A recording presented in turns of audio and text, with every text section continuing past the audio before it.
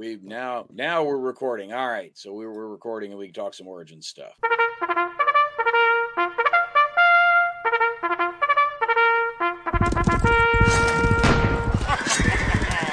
Welcome everybody to the season 8 finale for Mention and Dispatches. We're going to take a break for the summer as we get ready for the topic of tonight's show, and that is Origins. So Fred's dog is going to have to find some other dog walking accompaniment other than our podcast until probably around September or so. But tonight, to send us off in grand style, Mike is back. Mike, how you doing tonight? I'm doing good. Glad to be back. Our buddy Ardwolf is here. Gary, how you doing? Everything is great.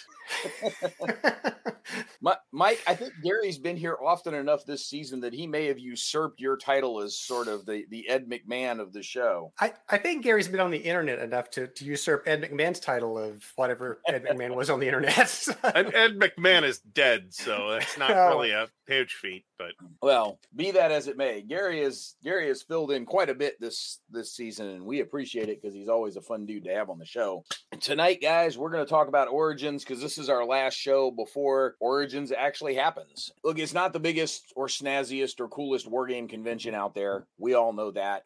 We have made fun of it before, and no doubt will again over the next 90 minutes somewhere. That said, there is still a shit ton of wargaming at Origins every year, far more than just what we do, because once you add in all the Team Yankees and Bolt actions and Axis and Allies and everything, Larry Bond's naval battleship games and whatever else, you end up with a crap ton of wargaming at Origins that just isn't all that well organized around kind of a central location, despite our attempts at doing so, still are not well organized around the central location. There's not a shortage of wargame stuff you can do at Origins. Gary, talk to us a little bit about some of the other wargaming stuff you've seen at Origins over the years, above and beyond, hanging out with us. Well, there's traditionally always been a fair amount of wargaming happening in the boardroom, and that has ranged over the years from large footprint Labatt games that run the whole time to and OCS to every year I see U.S. Civil War on tables, for example.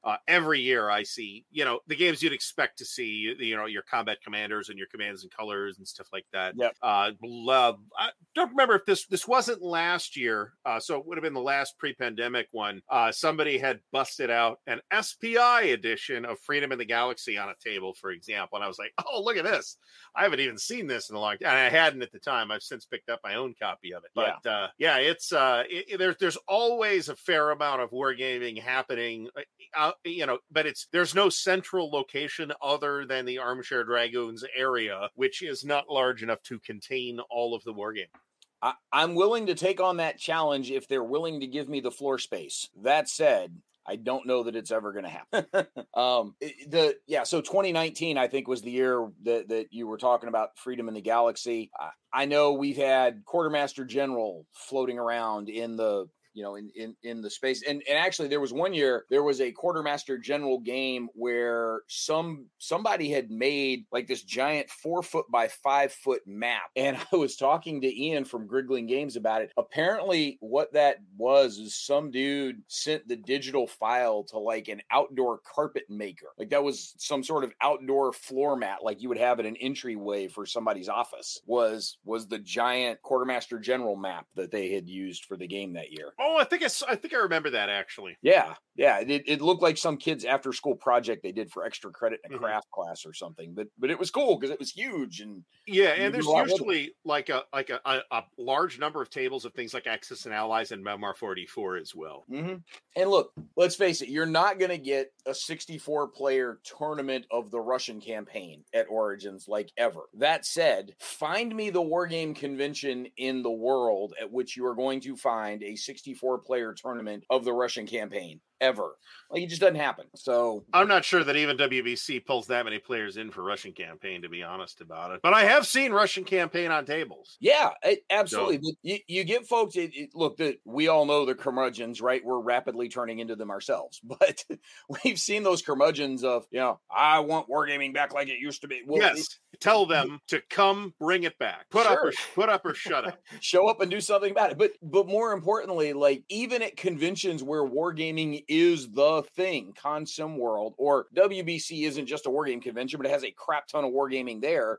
That's not gonna happen like ever. The biggest ASL tournament you might get together is at an ASL specific weekend, and you pull in like 48 dudes, and that's for the single most popular wargame franchise going at the moment. So where are you going to find those big events? Like they're just not happening anywhere. It's not like it's just Origins that's blowing them off. Right. I mean, there's been a general trend, I think, in recent years, in certainly in wargaming, and we're even starting to see this with RPG stuff now, of, specialized narrow interest gamers going off and having specialized narrow interest events. Even things, a lot of the like large format war games, for example, have drifted off to events like WBC and Consim World Expo and other things like that. And a lot of the RPG stuff now, like there's a special traveler event. There's a Harn convention, for example. So if you're into that, that's where you go. You don't go to Gen Con or Origins necessarily. Maybe you go for those too, but you're going to these events to see generally speaking, a broad swath of different stuff. And that's what these kind of large events are best at. Yeah. One of those specialty events was our own fault because we did MastaraCon last fall as an online thing just for the Mastara Game World fans, and had 50-60 people show up for it. So definitely there. Mike, what is some of the other cool non-Dragoons run wargaming stuff that you've seen wandering around Origins while you've been there? That's tough to answer, Brant, because working as a GM underneath you usually work until you collapse from exhaustion around 10 o'clock at night. So yeah, not much opportunity to walk around and see what's going on. Yeah, slave driver that I am. You were mentioning big maps earlier. One that comes to mind that it just kind of blew me away when I saw it was the 3D map of, I think it was 1775. Remember they had the big the Academy Games booth. Yeah. It just this beautiful map of 1775 with miniatures and 3D terrain and everything. That was really cool. Yeah, they've got so not the sale booth over in the exhibit hall, but the Academy Games sponsored gaming area. I always got a kick out of, because you're right, those things are beautiful. And you get over there and you play, whether it's 1775 or one of the others. I think they've got a 1754 one that's the same way. It's got the big 3D map and the minis on there, and you're like, man, this is awesome. Where can I buy this? And the answer is you can't. Like, you can go buy the board game with the cubes, but you can't buy the cool 3D terrain map with all the figures all over it. So I'm sure I would be willing to guess that the same people who are telling us that there is no wargaming at Origins are the exact same people telling us that that game is not a wargame. Yeah, well, that may be. So I wouldn't doubt it. They're also the same people that won't show up when you do put together 45, 50, 55 wargame events over the course of a long weekend, and not a bunch of Memoir 44s either, right? We've had over the years, either with the Dragoons or our previous incarnation, Second World War at Sea, Lock and Load Tactical, World at War 85. We've had Fields of Despair. We've had Wing Leader. We've not had a shortage of groggy games over the years. No. And we still, those guys won't show up and play. So at this point, I just kind of ignore them. I make fun of them. And it's their fault. Yeah. That's what I say. I mean, I just went into this with Dan. It's their fault because they are not showing up to play the war games that are here, to play or run. If you want war games to be at Origin, cool. Show up and run some Origins war games, and or show up and play. Put up or shut up. We're putting up here at this table, or both. Show up and run a couple of your own, and then play in some others. Sure. And so, have we also filled in some of the gaps in the schedule with Fort Sumter? Yes, we have. In part because it was the cool new thing from GMT, and GMT does a great job of supporting us and Enterprise Games at Origins, and we wanted to show some love to GMT by helping get their cool new game on the table, and that's what we did. We've also done, Mike had Cataclysm there one year and Time of Crisis another. Still looking for those Japanese infantry guys. We're bringing big games back to Origins this year as well with a more modest Europa loadout. We're going to have a Europa game running the entire time. Well, Thursday through Saturday anyway. Yeah. So speaking of, for the event program this year over in the Dragoons area, it's not huge. It is definitely more robust than we had in October of 2021, which, let's be fair, that's a low bar to clear. It was a bit anemic. But even last year we had, Second World War at Sea running and, plenty of other stuff. Yeah, we ended up with 6 different games, all run at least once as official events in the program. We had Commands and Colors Napoleonics, which was what Gary was doing. We had one session of Tank Duel before we lost the GM. He had to go home for a family emergency. We had Age of Dogfight, Second World War at Sea, Tank on Tank, and a Distant Plane. And look, we covered a lot of ground there with the limited number of people we had available, and we had a good time with it. So this year we have 38 separate events in the program that we have submitted. Now, as we are recording this, they have not been officially approved by GAMA. Quite frankly, by the time we release this, I do not expect them to be officially approved by GAMA. That said, how much bad talk can we talk about GAMA without getting in trouble? We'll get there. We're gonna find out. No, but a fine and well-organized crackerjack team they are. What Gary's asking is, can you get your schedule approved? Then they hear this podcast and then pull it all back. So what I will say is that in the 7 or 8 years or so that we've run the Wargame HQ, plus the 5 or 6 years of doing stuff with the Origins War College before that, we have never not had our entire schedule approved. And in large part because we're sort of a self-contained unit that they give us a bunch of table space and tell us to go figure it out. And we do. And so on one hand, we do make their life a little bit easier because they don't have to manage all that table space for us or anything.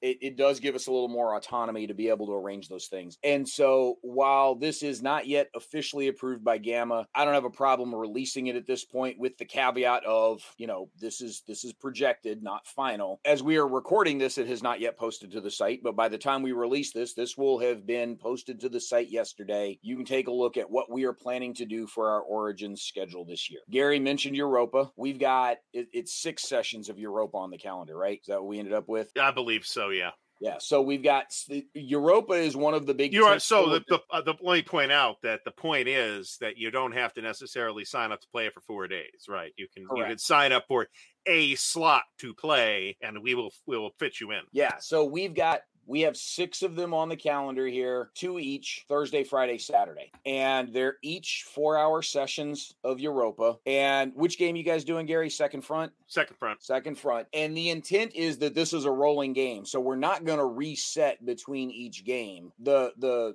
first session is going to be on Thursday at like 1 p.m. And so we'll play that session for 4 hours, take a break for dinner. And at 7 p.m., we'll start the next session where the previous one left off. And maybe making allowances in 1 or 2 places for let's back up part of this turn because something really stupid happened or whatever. And Gary and Lee are going to control those things, but it's going to be a rolling game. Each session will pick up where the previous one left off, but you don't have to play in them all. Play in the ones that you can fit into your schedule. Right. So with something like that, for me, just not knowing, and somebody's probably wondering this out there, is that newbie friendly, Gary? I mean, can somebody that hasn't played this walk into the third session and? Yeah, I think so. I mean, we're going to try to, if we can introduce new folks to heavy Hexencounter war games, then more's the better, right? I'd say that you don't necessarily need to be an experienced Europa player or war gamer. Just if you want to sit down and we'll coach you, we can totally work with that. Yeah, and we've got those games set up to seat up to 6, so we can handle multiple players on each side.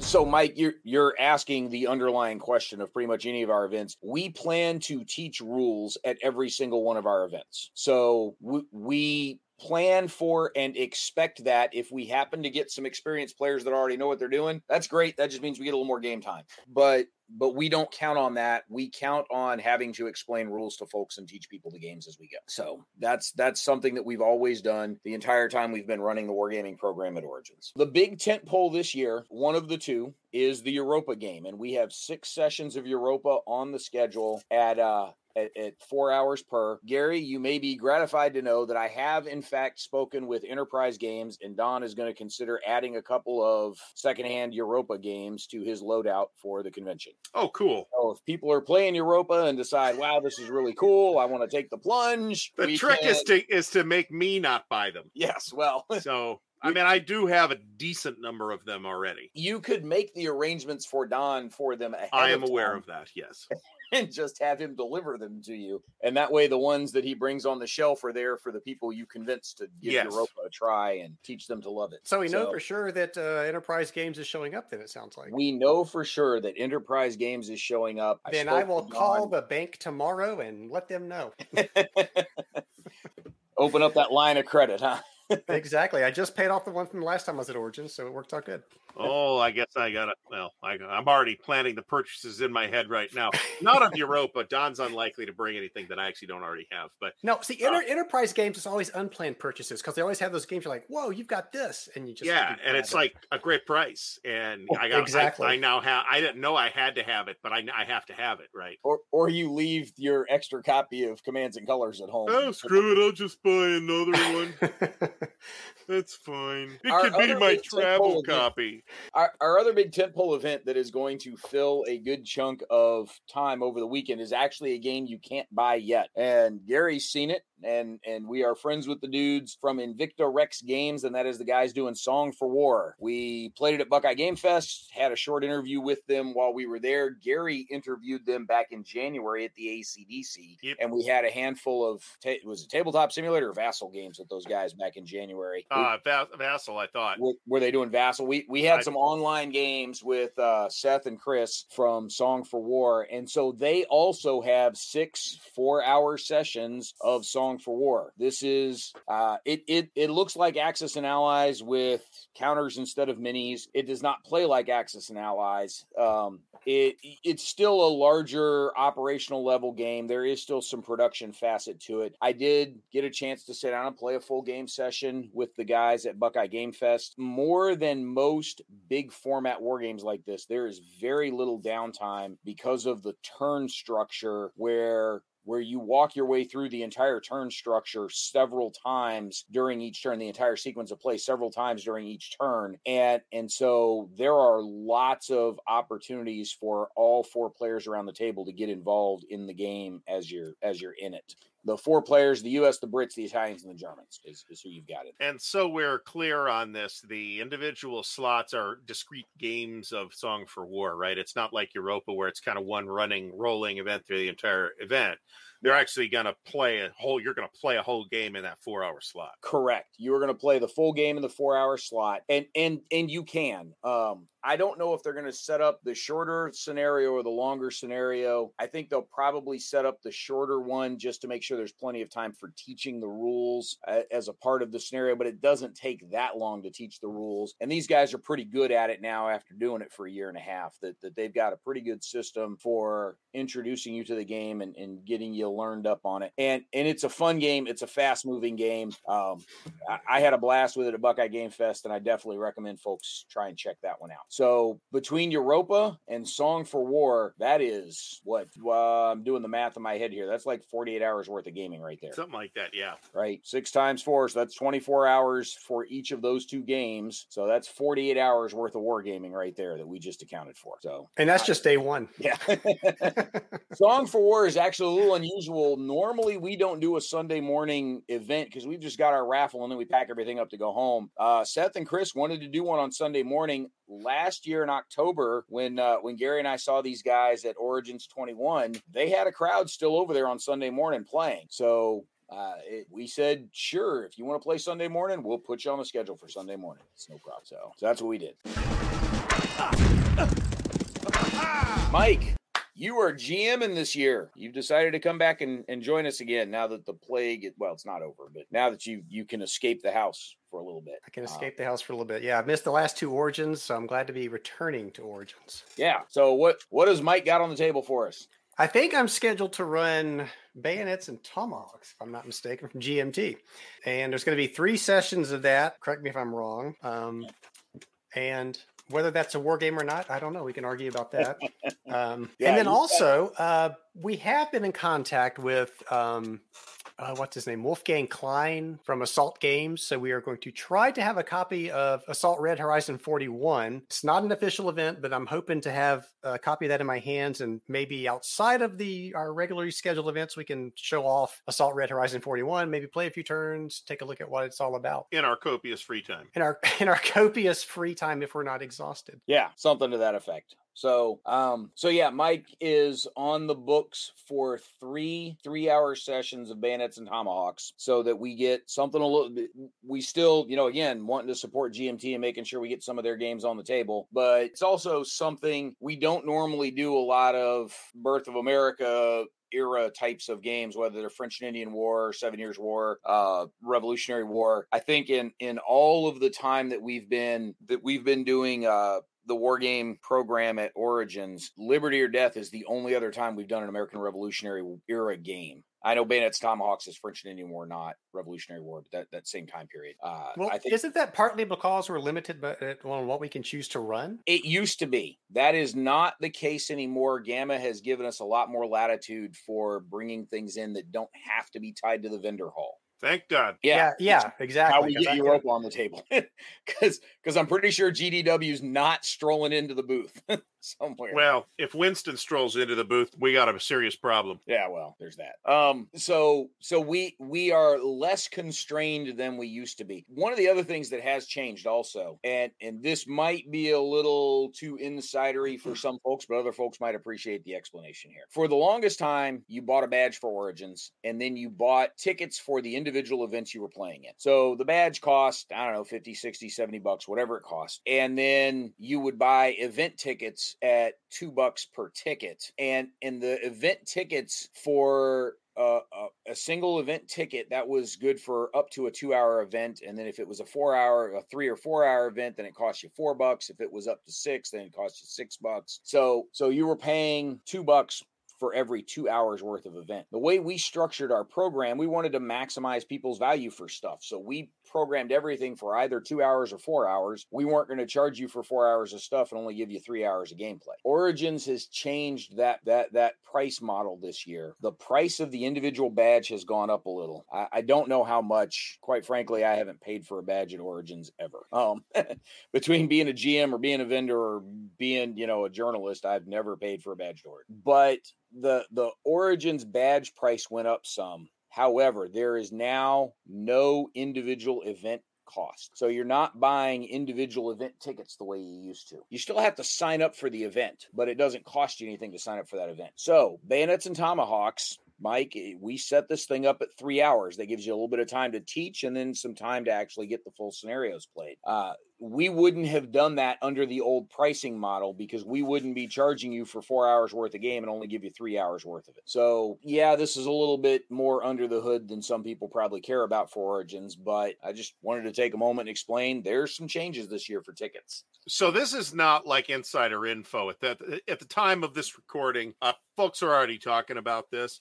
It's not quite all inclusive, to my understanding. There will be some of like quote unquote premium events that you'll still have to pay separately for. Examples would I would imagine be things like True Dungeon, or maybe Artemis. That might be a premium. Artemis Bridge Simulator, True Dungeon. There's a couple of those other big full immersion kinds of events that do still have an additional per event charge, and it's significant. The True Dungeon tickets, I think, were running like $20 or $25 or something, pretty hefty. Yeah, but that's because True Dungeon's getting that money. Yes. Well, and because True Dungeon has to move a Hollywood movie set in and out of the back of the convention hall to do this. I hear it's really cool, actually. Oh, yeah. Yeah. I mean, we've had several of our folks over the years actually go participate in it, sunk the cost into Not it, me. and said it was awesome. It's really it's an escape room with better effects, really, is what it comes down to. It's the LARP version of a fantasy escape room.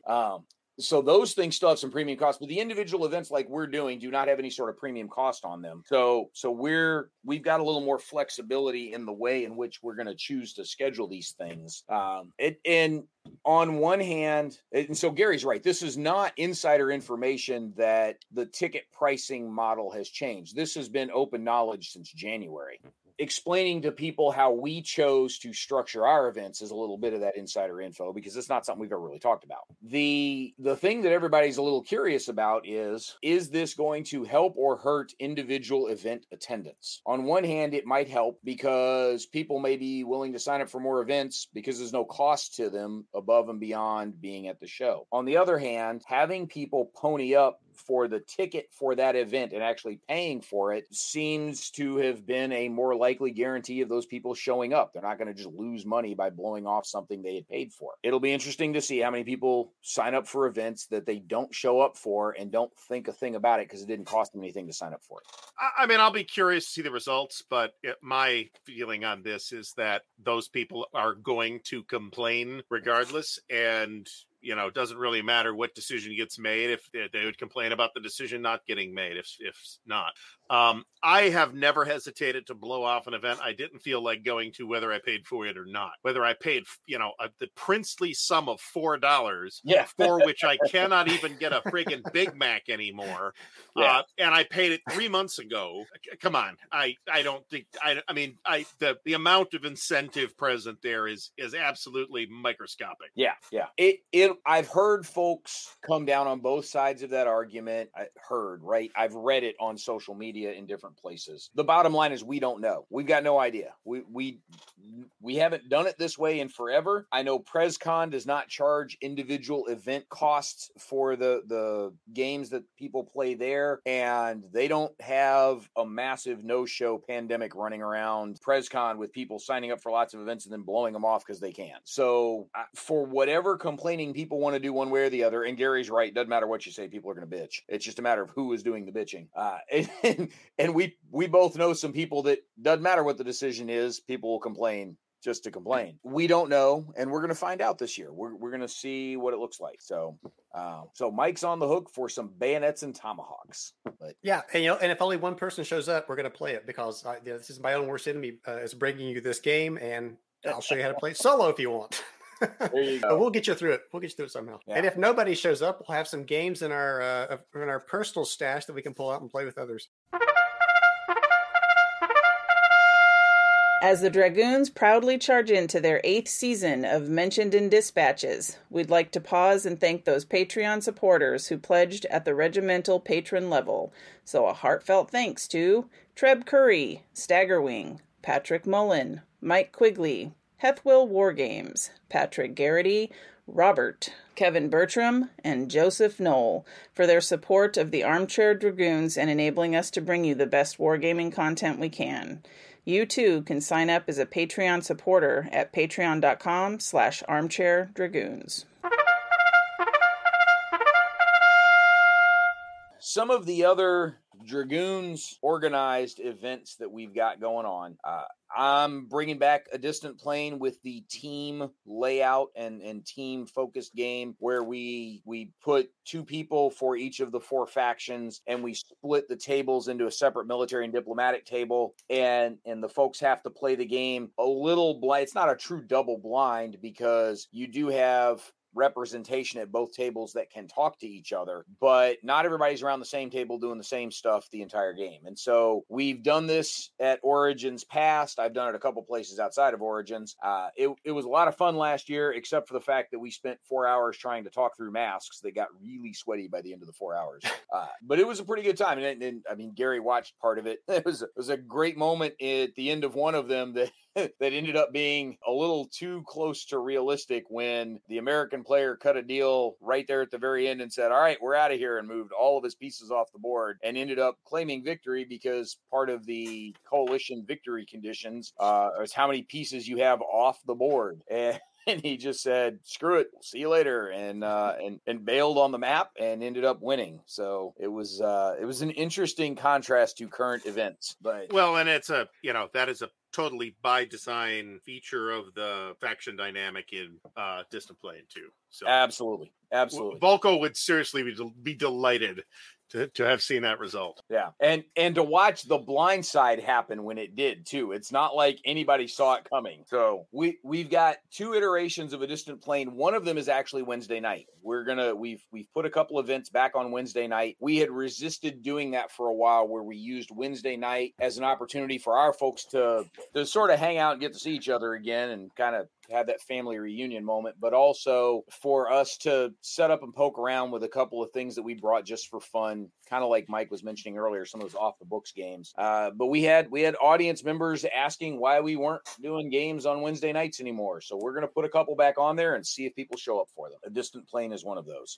Also from the Dragoons world, we have Second World War at Sea. We are doing 3 of these. And this is the Avalanche Press naval game where there's both a strategic and a tactical map. And Rick is running these. Last year, Rick did this as a double blind game where he had the 2 sides split on separate tables. And they had a blast. I think in the 4-hour event, there was about 12 minutes of actual shooting because everybody was still trying to find each other. But everybody had a good time doing that whole searching. Did we find him? Did we not find him? Is that the enemy fleet? Oh, no, that's Amelia Earhart sort of stuff. So we've got 3 of these, and Rick is doing the Battle of Midway. So it's the 80th anniversary of the Battle of Midway. It'll be fun to see what he comes up with. The other thing Rick is doing is he's brought back Age of Dogfights, which we did last year, and the players had a lot of fun with that one. So we've got Age of Dogfights on the table, and then I've got a couple of sessions of Brief Border Wars from Compass. And we did this at Buckeye Game Fest, had a good time. Gary played in one of them.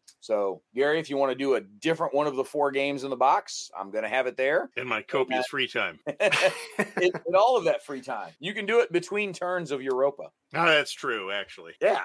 And Compass is sending me. I could do it during my opponent's air phase. There you go. Compass is sending me an extra set of cards also, so we'll be able to run multiple simultaneous Brief Border Wars. So that'll be nice to do as well.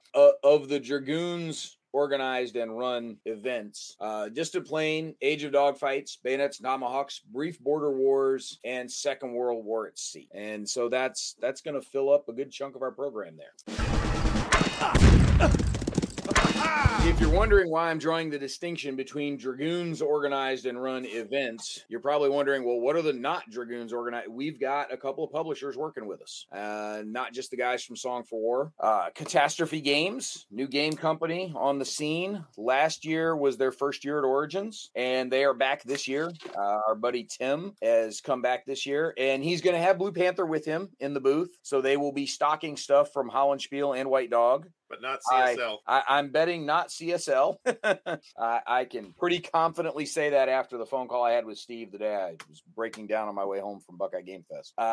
So Tim's got a couple of new games out.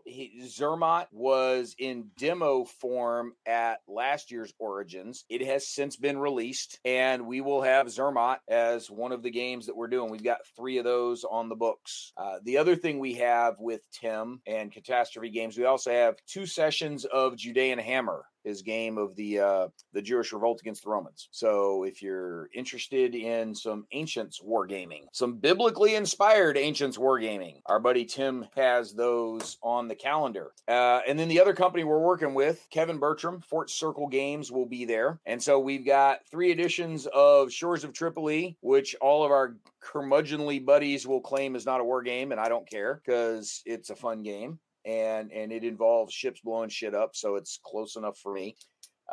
We've got 3 sessions of Shores of Tripoli. If it includes explosions, it is a war game. There you go. If you're actually shooting at people. We also have 3 sessions of the forthcoming Halls of Montezuma from Fort Circle as well, and that's the one that covers the Allied expedition into Mexico in the Mexican-American War. Obviously focused on the Marine Corps actions because, they can't help themselves. Isn't Fort Circle Games the one that's in my neighborhood? Yeah, they are. In fact, the name is based on your neighborhood, right? The circle of forts around D.C. that were there for protective purposes that somehow could not keep the British from lighting the town on fire. But yes, that is in fact them. So we have a couple of publishers working with us this year. Invicta Rex will have Song for War, which is not yet published, but they're hoping to go to Kickstarter later this summer and use Origins to help build some buzz for that. And then we will have Catastrophe Games with a couple of theirs with Zermatt and Judean Hammer. And then we will also have Fort Circle Games with both Shores of Tripoli and Halls of Montezuma. So that fills up a pretty good chunk of our program. Gary, any of those that you're looking forward to poking around with in your copious free time during your Europa Opponents Air phase? We'll see. I probably will give another whirl to a different scenario in Brief Border Wars. I may sit down with the Song for War guys as well. Yeah, and actually wouldn't mind giving Second World War at Sea a whirl as well. To be honest. Yeah, I'm gonna bug Rick on that one myself. The Midway thing sounds interesting. Yeah, we'll have to sit down and deconflict time schedules a little bit to make sure that you guys aren't GMing something at the same time that one of those is happening. So yeah, Mike, any of those other game events look like something you're wanting to poke around at? All of them. I mean, just to see anything that's new, just to see what the new ideas are. I look at the song. It counts as new, but I did look at the Song for War video that you had posted, and that looks really interesting. So I'll definitely check that out. Yeah. It is not the most historical game out there, right? There were no Italian aircraft carriers floating around the Mediterranean in World War II. But it's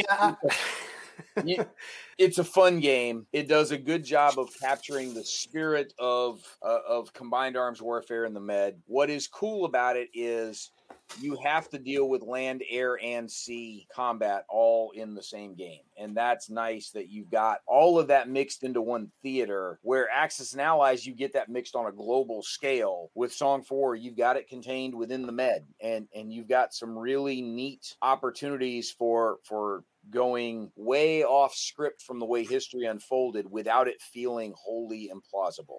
In our game, we ended up with a British invasion of the Balkan Peninsula, and it didn't seem all that weird the way it unfolded. Well, that was a thing that they actually just, that was discussed. Churchill was all for that. Yeah.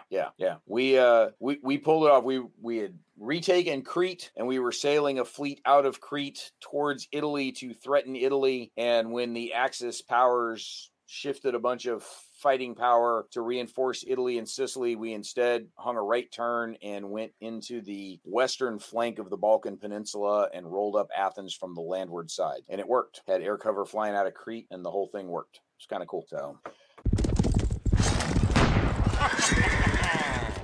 the last thing on our schedule for the Dragoons to talk about are the command post exercises. We've got them back again this year. We couldn't do it last year. We just didn't have a big enough crew to do it. And this year we've got them back. So the boys from On Target Sims, as well as some friends, will be doing the command post exercises around the Flashpoint Campaign Series games again. And Gary, you have described these things as almost kind of a wargamey LARP sort of thing. Yeah, there's some truth to that. I think there are LARPier exercises, right? These are derived from, correct me if this is wrong, these guys are from the War College? So no, the events used to take place in the Origins War College. The lead coach, who was the primary driver behind these, was from the U.S. Army Command and General Staff College. Okay, right. So, right. These are like actual U.S. Army Command and General Staff College exercises, or adapted therefrom. Right. Correct. They are fascinating for the very different angle that you will get to explore in these things from like a hex encounter war game where you sit around and move chits. Highly recommended to participate in at least one of these. Yeah, it's a completely different experience, like you said, than playing a board game. I remember the first one I did. I got back to the hotel room and the wife looked at me and said, What happened? What happened to you? Were you robbed?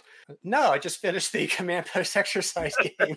And it was one of the most stressful war games I've ever played, because it's so intense and you're so into what's going on, you just get wrapped up in it. It's really awesome. Yeah. So the way this thing is structured is all of the players are playing on one team together, and our crew are actually playing the opposing force against them. And we use a computer for actually controlling the game action, because that helps provide the fog of war for us, as well as cranking through the adjudication a lot faster than we could do it pointing at stacks of counters and rolling dice. And it's a 4-hour event. We spend about the first hour to hour and a half with the players, and this is where our coaching team comes in. We've got between 3 to 5 people working as coaches with the players, teaching them how to make a plan using some basic principles the way the U.S. Army does, and the basic organization of that team. And so that team is organized like a U.S. Army staff, battalion or brigade staff. You have a commander, you have an executive officer, you have a plans officer, an intel officer, a fires officer, and they're each responsible for coordinating their part of the action based on the commander's guidance. And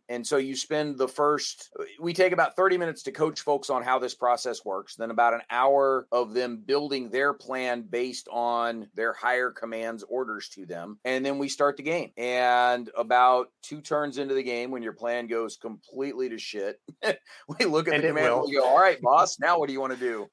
And that's where the stress kicks in that Mike was talking about, because the game runs not quite in real time, but it runs continuously. And you have to react as the battle unfolds with whatever changes you want to make in your orders as they're happening. Except there's orders delay, there's ammo limitations, there's, integration of air assets versus anti-air assets. Are your cannons in the right place to fire in support of the guys maneuvering? If not, now you got to move the cannons. Well, you just move the cannons in the way of the reinforcements trying to get to the front line. There's all of these things that you have to do in near real time, and it's a lot of fun to watch folks go through this. So, or in my case, passing off bad intelligence. Yes, yeah, or shooting friendly jeeps, as has been known to happen.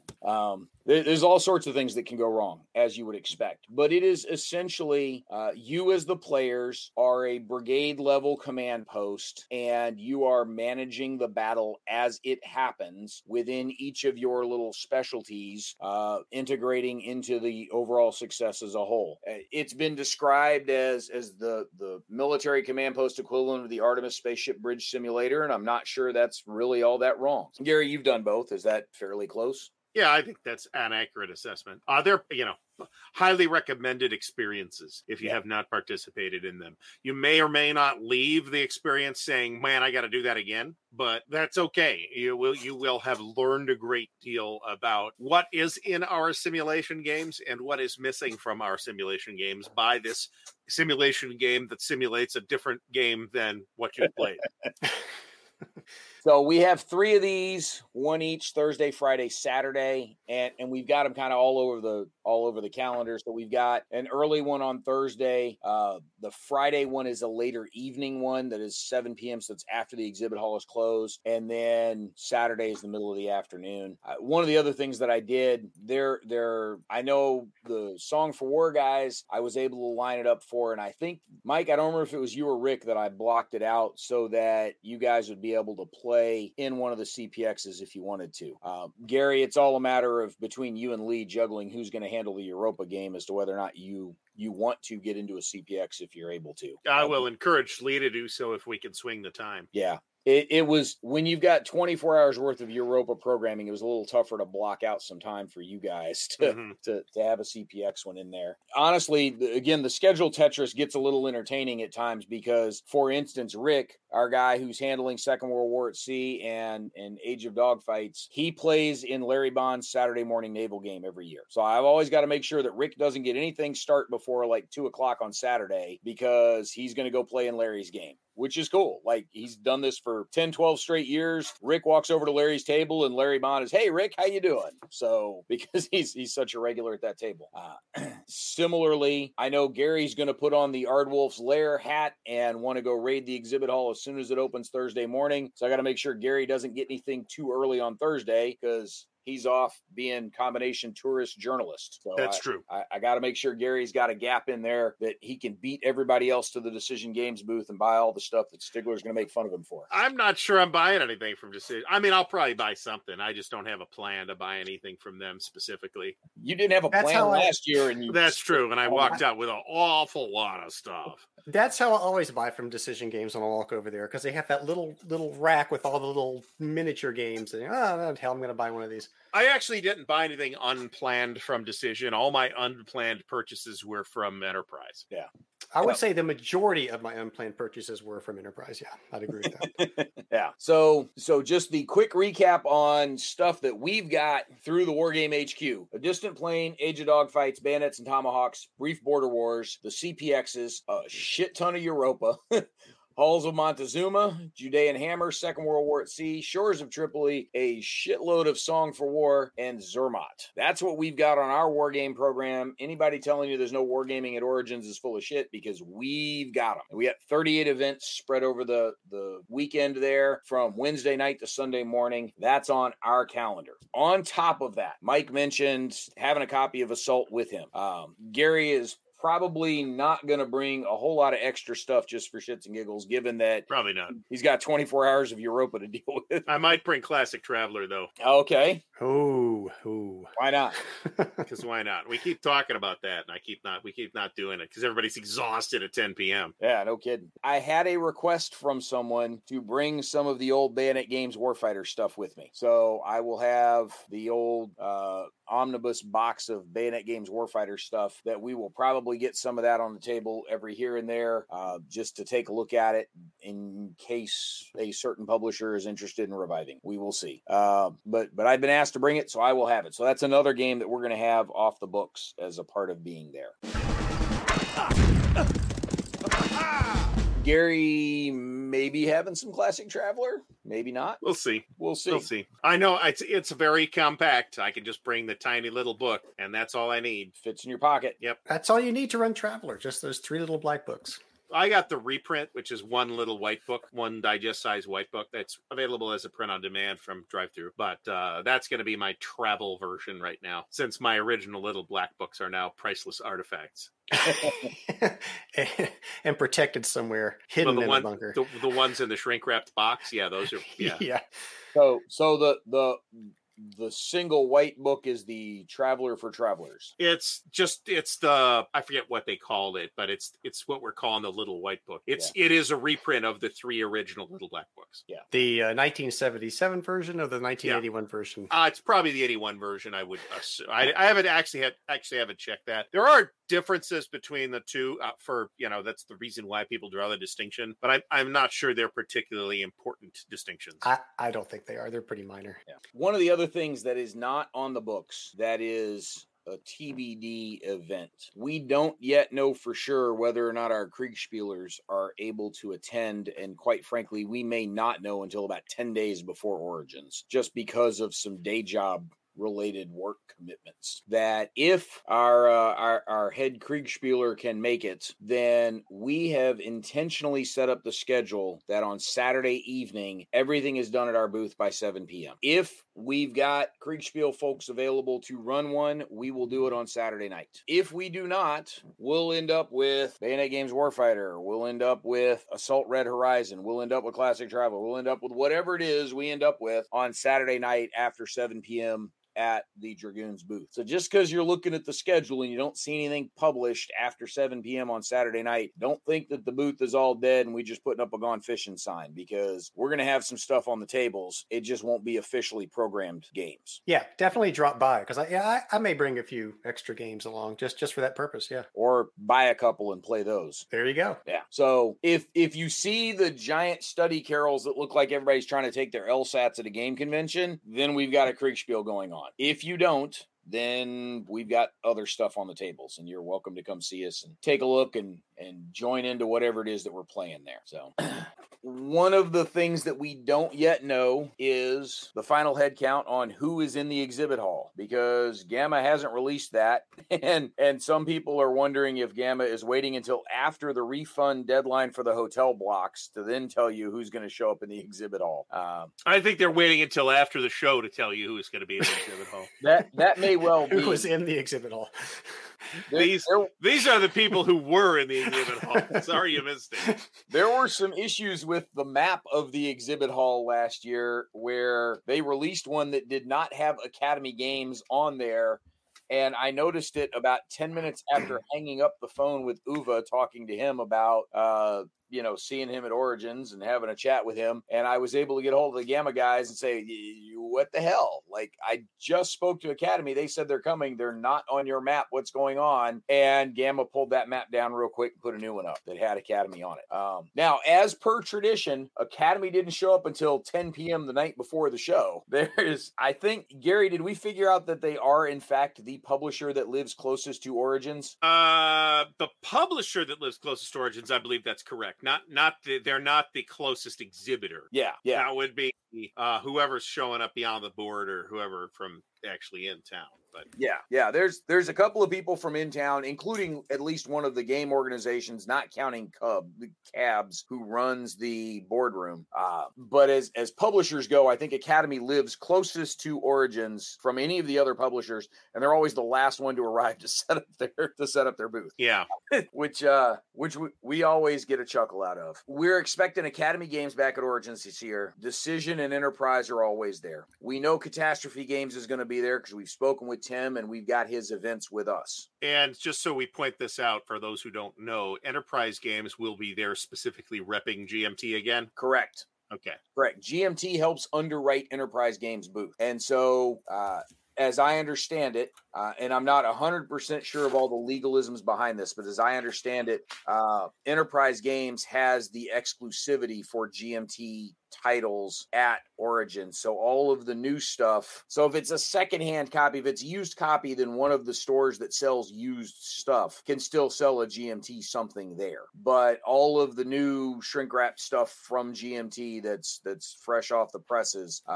Enterprise Games are supposed to be the only ones selling those based on the exclusivity contract with GAM. If I've got that wrong, somebody will yell at me when we're at the show and try to correct me, and that's fine. But Gary, you are correct. Enterprise Games are GMT's rep at Origins. Which is why we run things like Bayonets and Tomahawks. Exactly. And A Distant Plane. And in the past, we've done Fields of Despair and Cataclysm and Time of Crisis and Fort Sumter and whatever else. Commands and Colors. Next year, Battle for Normandy. in case Europa didn't completely grind you into dust. Well, it's, I've survived it before. Okay. Well, that was Winterfest, wasn't it? No, I've never played Europa at Winterfest. I'm just saying I've survived this War in the Desert game, and I survived Second Front before as well. Okay. So those are the more war game focused exhibitors that we know of that will be there. Ares Games is probably going to be there again. Again, they're not tied into the larger war game ecosystem, but they're still the guys with Sails of Glory and Wings of Glory and a couple of other of the Phalanx games because they are the North American rep for all the Phalanx stuff. So if you're looking for the latest version of A House Divided, or if you're looking for 303 Squadron, the one about the Polish guys in the Battle of Britain, those are some of the games that you can find from Ares. Steve Jackson is there. Always got a handful of war games or war game adjacent games, or sort of that close enough, right? Ogre is close enough. We're still going to play it and have a good time. Sure. Outside of those guys, Gary, is there anybody in particular you're looking for in the exhibit hall, or any particular types of products or games that you are, and they don't have to be war games, just shit you think is cool? If Studio 2 is so I mean, I'm going to hit the standard, the every year hits, which is Decision and Enterprise Games and Catastrophe / Blue Panther / however the booth is labeled. I will definitely hit all those. If Studio 2 is back, I will hit them up for Traveler stuff that I need to fill gaps on. They normally carry a bunch of stuff, but among other things, they carry the Mongoose Traveler stuff. And maybe check out Modiphius too. Maybe check out Chaosium. I usually buy something from Chaosium, even if it's something small and stupid. Yeah.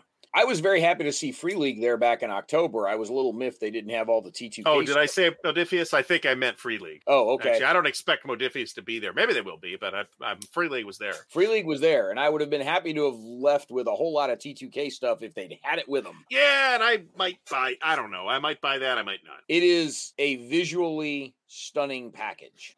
I've read a bunch of it. I've not played the game yet, but everybody that I've talked to that's played it really enjoys it. So, but Mike, What about you? Anything It's in particular? It's pretty much what Gary just said, with the possible additions. If Lou's there, and I don't know if he's going to be there or not, but you got to go say hi to Lou, because that's like going back into a hobby shop in the 70s to see his booth. Yeah, Lou was there last year, by the way. So, so he won't be there this year. Like a month after his collapse at, for those who don't know, Lou Zaki, beloved icon of hobby gaming, collapsed at Gen Con last year while setting his booth up and had to be carted off to the hospital. But we were delighted to see him, at Origins as well. Clearly recovering still, but we were delighted that he made it. Yeah, and hopefully he'll be at this one. There were legitimate questions even 2 days before Origins as to whether or not Lou Zaki was going to be there. His booth was still on the on the map, and as far as GAMA was concerned, somebody was going to show up and do it. And I think it was it his daughter or daughter-in-law? It was some younger relative that actually, whoever it was that took over and ran the booth at Gen Con, also showed up and did the majority of the work at Origins. Lou was there. He was hanging out in a wheelchair next to his booth, chatting with folks, but he wasn't doing a whole lot of actual work. Which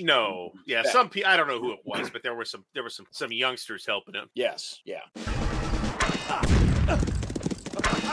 After Lou, then I think next on my list will be to go see Clinton Jody Black from Carolina Game Tables, because I think I've sent a couple of their kids to college by now with the purchases I made over the last years. So for those that don't know, I think Carolina Game Tables and Studio 2 operate out of the same booth. Oh, okay. I think they've sort of got like a partition in the middle where the games are on one side and the tables are on the other. But I think Studio 2 and Carolina Game Tables are working out of the same booth, or have been for the last several years. So, and then beyond that, anywhere there's somebody selling dice, I'm probably going to be there ogling dice that I do not need.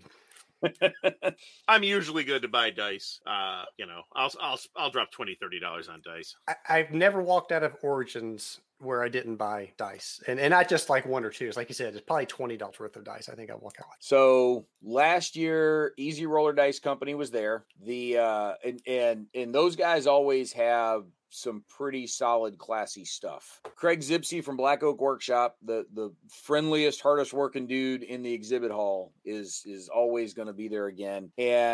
And Craig's stuff, I always buy a handful of stuff from Craig just because he's such a nice dude. And he's the exact kind of guy you want to support in this business. Just the mentality and approach with which he takes his business. He's the exact kind of guy you want to support. Even though you might need nothing that he's selling, you still want to buy something just to help him out. Just to support companies like that, because they're great dudes. There's at least 4 or 5 other dice-centric folks there, not counting Lou and Game Science, because Lou does more than just Game Science dice. It always cracks me up that just when I thought I've seen all the dice you could possibly see there's something else that I hadn't seen before, and that's always kind of fun. I enjoy it. The Chessex, not the Chessex dudes. Who are the guys that do the actual Origins branded dice? Crystal Cast. That's yeah.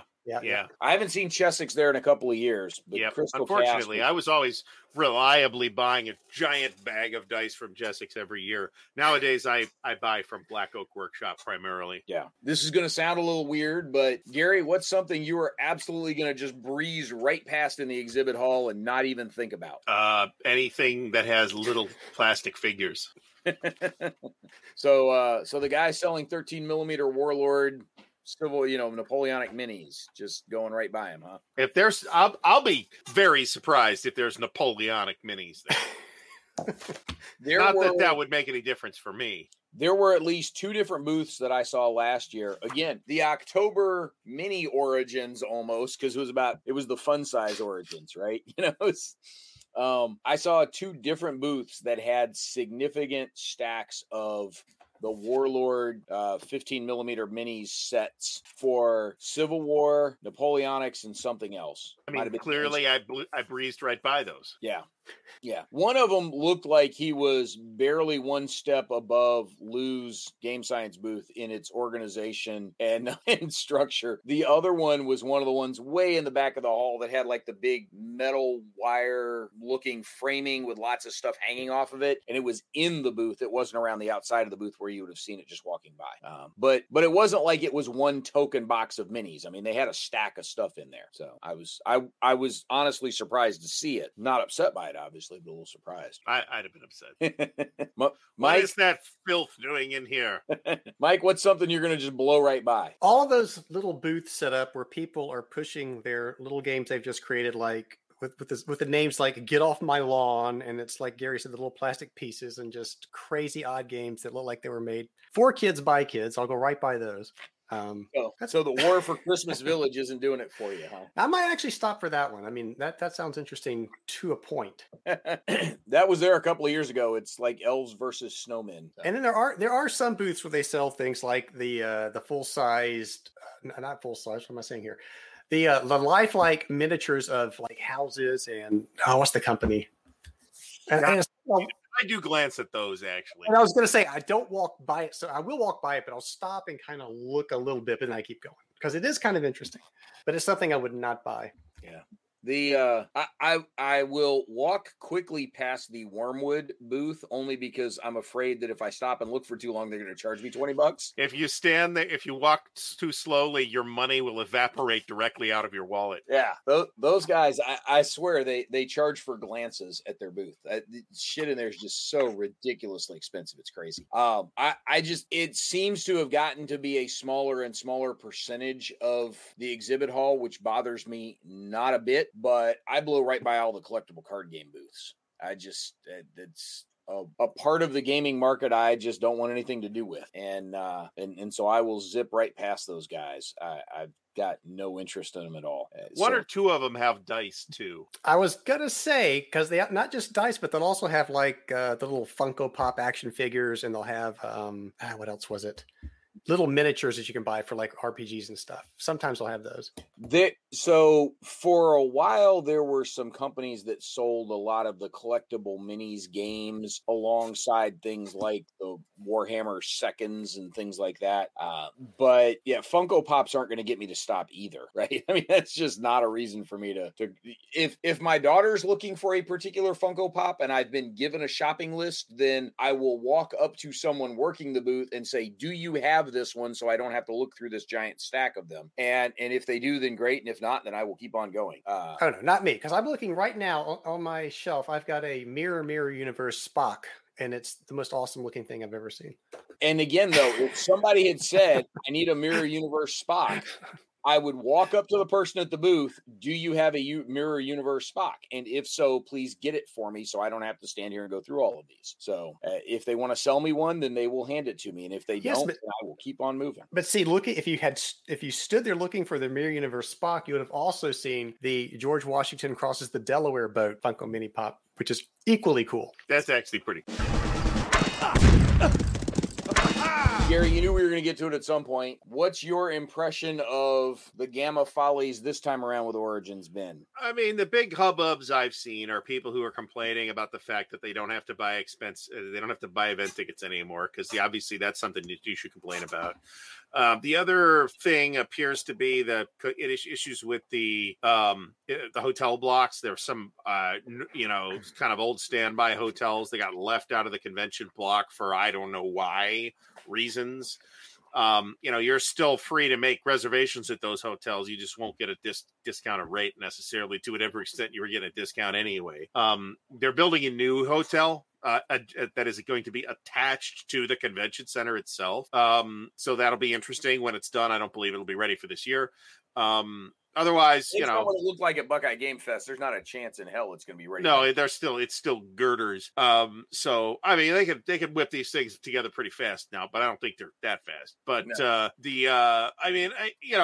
Every year they have issues. They're using Tabletop Events now to do event registration, which I think is a good thing. I think that is what Tabletop Events does, and it is not what Gamma does. So I think even if there are hiccups with it this year, which I expect there to be, I think in the long term, if they stick with this, I think it will be a good positive change for Origins. Yeah. So I mean, I don't have. I guess the end of that is I don't really think there's been a ton to complain about other than signs of kind of typical Gamma disorganization. Yeah, and everything's a month later than it should be. Yeah, well, so Tabletop.Events I think is a net positive change. I absolutely agree with you there, and I'm not just saying that because that's what we've been using for almost 2 years now for our events. I think overall that is a net positive change because you're right. That is exactly what it is built and structured to do. I think think there are some hiccups in the initial implementation of it. As a guy whose day job is IT project management, there are hiccups in the initial implementation of every single IT thing in the history of ever. So it doesn't surprise me that there are some hiccups there. I think one of the biggest issues people have with Gamma right now is one that has been a steady and consistent drumbeat over the years, and that is their proactive communication to the community is still crap on a stick. It is awful. It is pulling teeth to get answers out of Gamma. And when you do, you will get some form of official statement from somebody at Gamma, but it's in like a reply to a one-off Facebook post somewhere. It's like, this is important shit. How about you put it out there in an official communicative category or some sort of formal statement for everybody rather than, well, where did you hear that? Oh, it was in this reply on a Facebook post. And let me go try and take a screenshot. Like, just tell us stuff, right? The 1 year Gamma, well, I say the one, she was actually there for 2, maybe 3 Origins. And Gary, you worked with her when she was there. When Danny Lowe was the comms director at Gamma, was the high watermark for those guys for communication. That's absolutely right. She has just moved on to working with Hatchet's Games Group. I didn't know they had a games group, but apparently they do, and she's working for them now. Yes. She was at Pandasaurus for a while, and she was at Pandasaurus for about 2 years or so, and she's now over at Hatchet. And I've been working with Gamma since 2005, and she's been my favorite comms director ever at Gamma.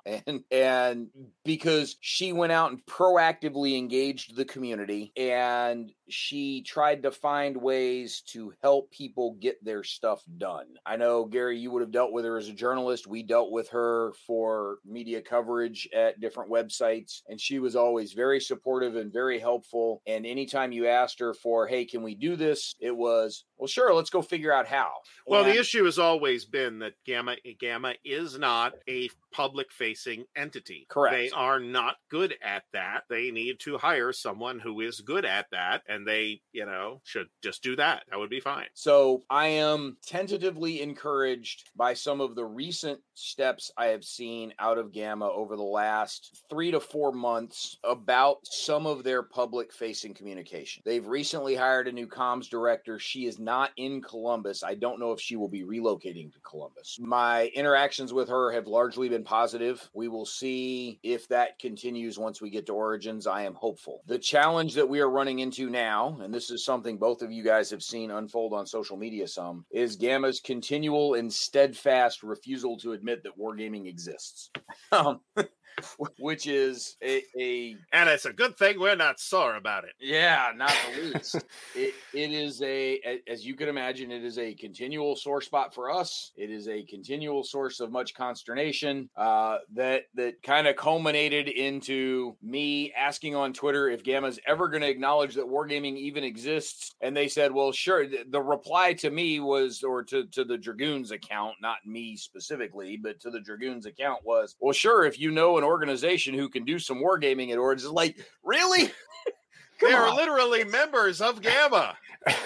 There are members of Gamma who are wargame publishers who were at the Gamma trade show who would love to be in some of your Origins preview coverage. But the whole idea of, if you know a club or organization who would be willing to do wargaming at Origins, God damn it, we've been running the wargaming program since 2014. Yeah, we know somebody, right? We are that somebody. So that, again, there is dysfunction and disorganization and a lack of institutional knowledge that does not seem to be well transmitted through the membership of not the membership, but the hierarchy that actually runs the stuff up at Gamma. Having said all that, Paul McGraw is the events coordinator at Gamma. Paul is a superhero. Paul is one of the easiest people I've ever worked with in any sort of trade show or convention capacity. And Paul is a fantastic dude. He's overworked because he's really good at what he does, so they keep giving him more stuff to do. He's also overworked because as the events coordinator for a convention with 25,000 people, he's got a lot to do.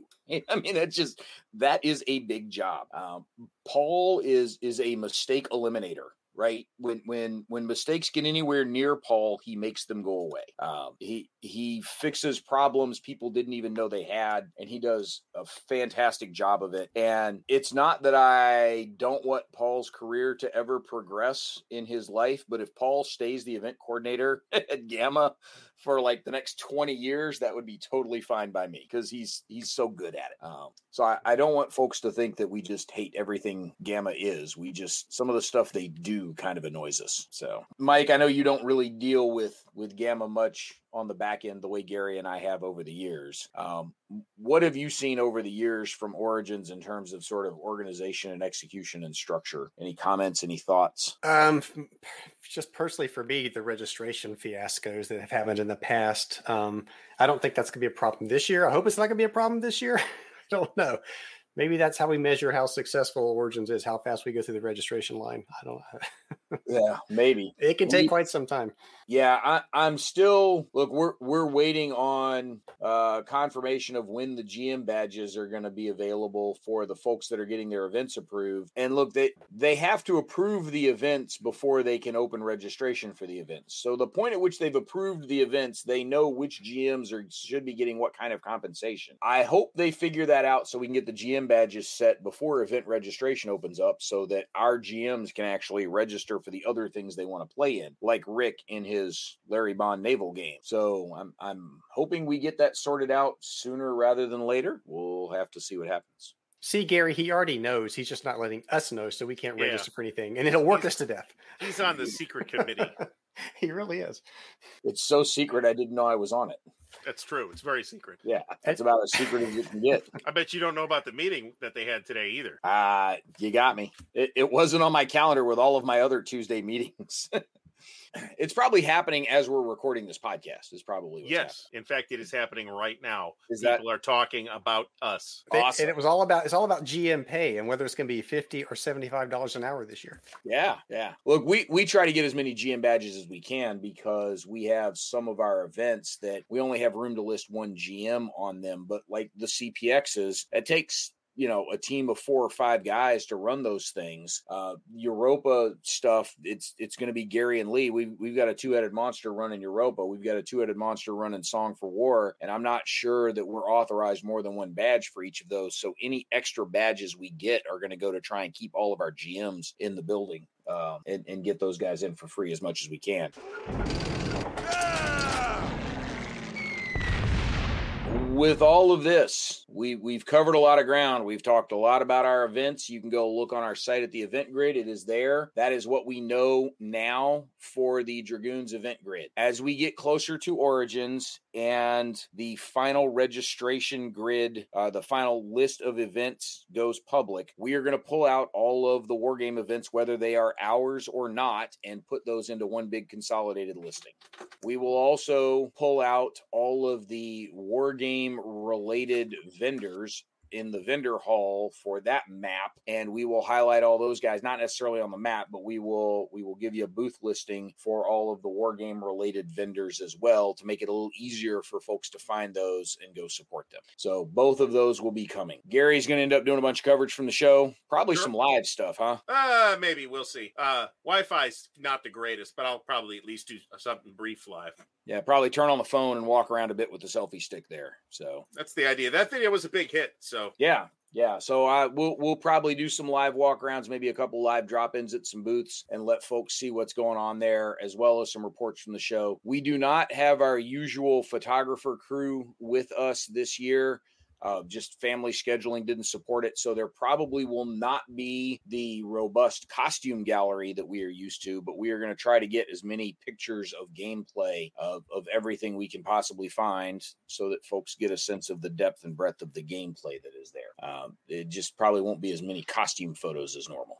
For some of you, that might be a relief, but that is going to be a limitation that we will have this year. So, those are some things to keep an eye out for as we start to ramp up towards Origins. If you hadn't already bought a ticket, we hope that this helps provide you some more information one way or the other about whether or not Origins is something you want to take the plunge on. We hope to see you. If you're there, make sure you come by the Dragoons area and come say hi to us. Mike, any thoughts on Season 8 as a whole now that we are putting a bow on it for the end of this season? It was our finest season yet. I agree. Gary agrees because he was here for half of it. That's why it was our finest season yet. Yeah. And none of them were the 2.5 hour Charlie Awards bitch fest. So The spring season's always a bit of a challenge because the fall season is pretty easy, right? We know we got holiday shopping to take care of. We got a Compass catalog and we got Charlie Awards. Like those three things give us built-in content for the fall season. The spring season, we're sort of winging it a little bit more. Which is how we end up talking about operational level Napoleonic war games and the American Civil War, two things that are not in my wheelhouse, but we went ahead and brought folks in to discuss those as, brought them in anyway. Well, we could always talk about dice again. I mean, come on. We could do another. Let's wait until after Origins when we pick up a bunch of cool stuff at booths there, and we'll go back to dice again. Gary, that's one you guys should probably cover for one of your live streams with Dan. Just do an hour and a half on dice one night. We could actually. Yeah. I could bust out the brand new dice spinner. Oh, yeah. Okay. If you've got that, you've got to bring that to Origins. Oh, it's coming. It's absolutely coming. You know what? We thought about that, actually. Somebody said, you should bring that to the Europa game. And I'm like, no, it would slow us down. I got to make 60 friggin' air combat die rolls to get this combat out of the way. I'm not bringing the dice spinner. It's going to slow us down by like half a second on each die roll. We cannot afford the time. What you need is a mega-sized dice tower that will handle 30 dice at a time that you can. There's ways to deal with that. All right, audience, thank you for this fantastic ride you've been on with us through season 8 of Mention and Dispatches. Again, we will be back in the fall, probably Labor Day-ish, and we'll pick up with season 9 then. In the meantime, you might get a stray one-off or two over the summer here and there. In the meantime, Gary is going to have his Monday night live streams going on, the counter clipping show, and then your show with Dan is sticking on Tuesday nights for now, correct? That is correct. Everything you wanted to know about wargaming. And then Mike's shows are not live, but Mike's regular Wednesday appearances on My Own Worst Enemy on the Armchair Dragoons website. Everything you wanted to see on solo wargaming, Mike's got you covered. We'll ride those horses through the summer until we come back with Mention and Dispatches in the fall. So and it is not just solo wargaming. It's not just solo wargaming. You're right. I'm sorry. I'm selling you short a little bit there. But it's a lot of solo wargaming. Well, it's solo played wargaming, but I cover other games as well. All right, fine. Pick nits. Okay, so thanks, audience. Thanks, gents, and we'll see everybody in the fall when we get around to season 9 of Mention and Dispatches.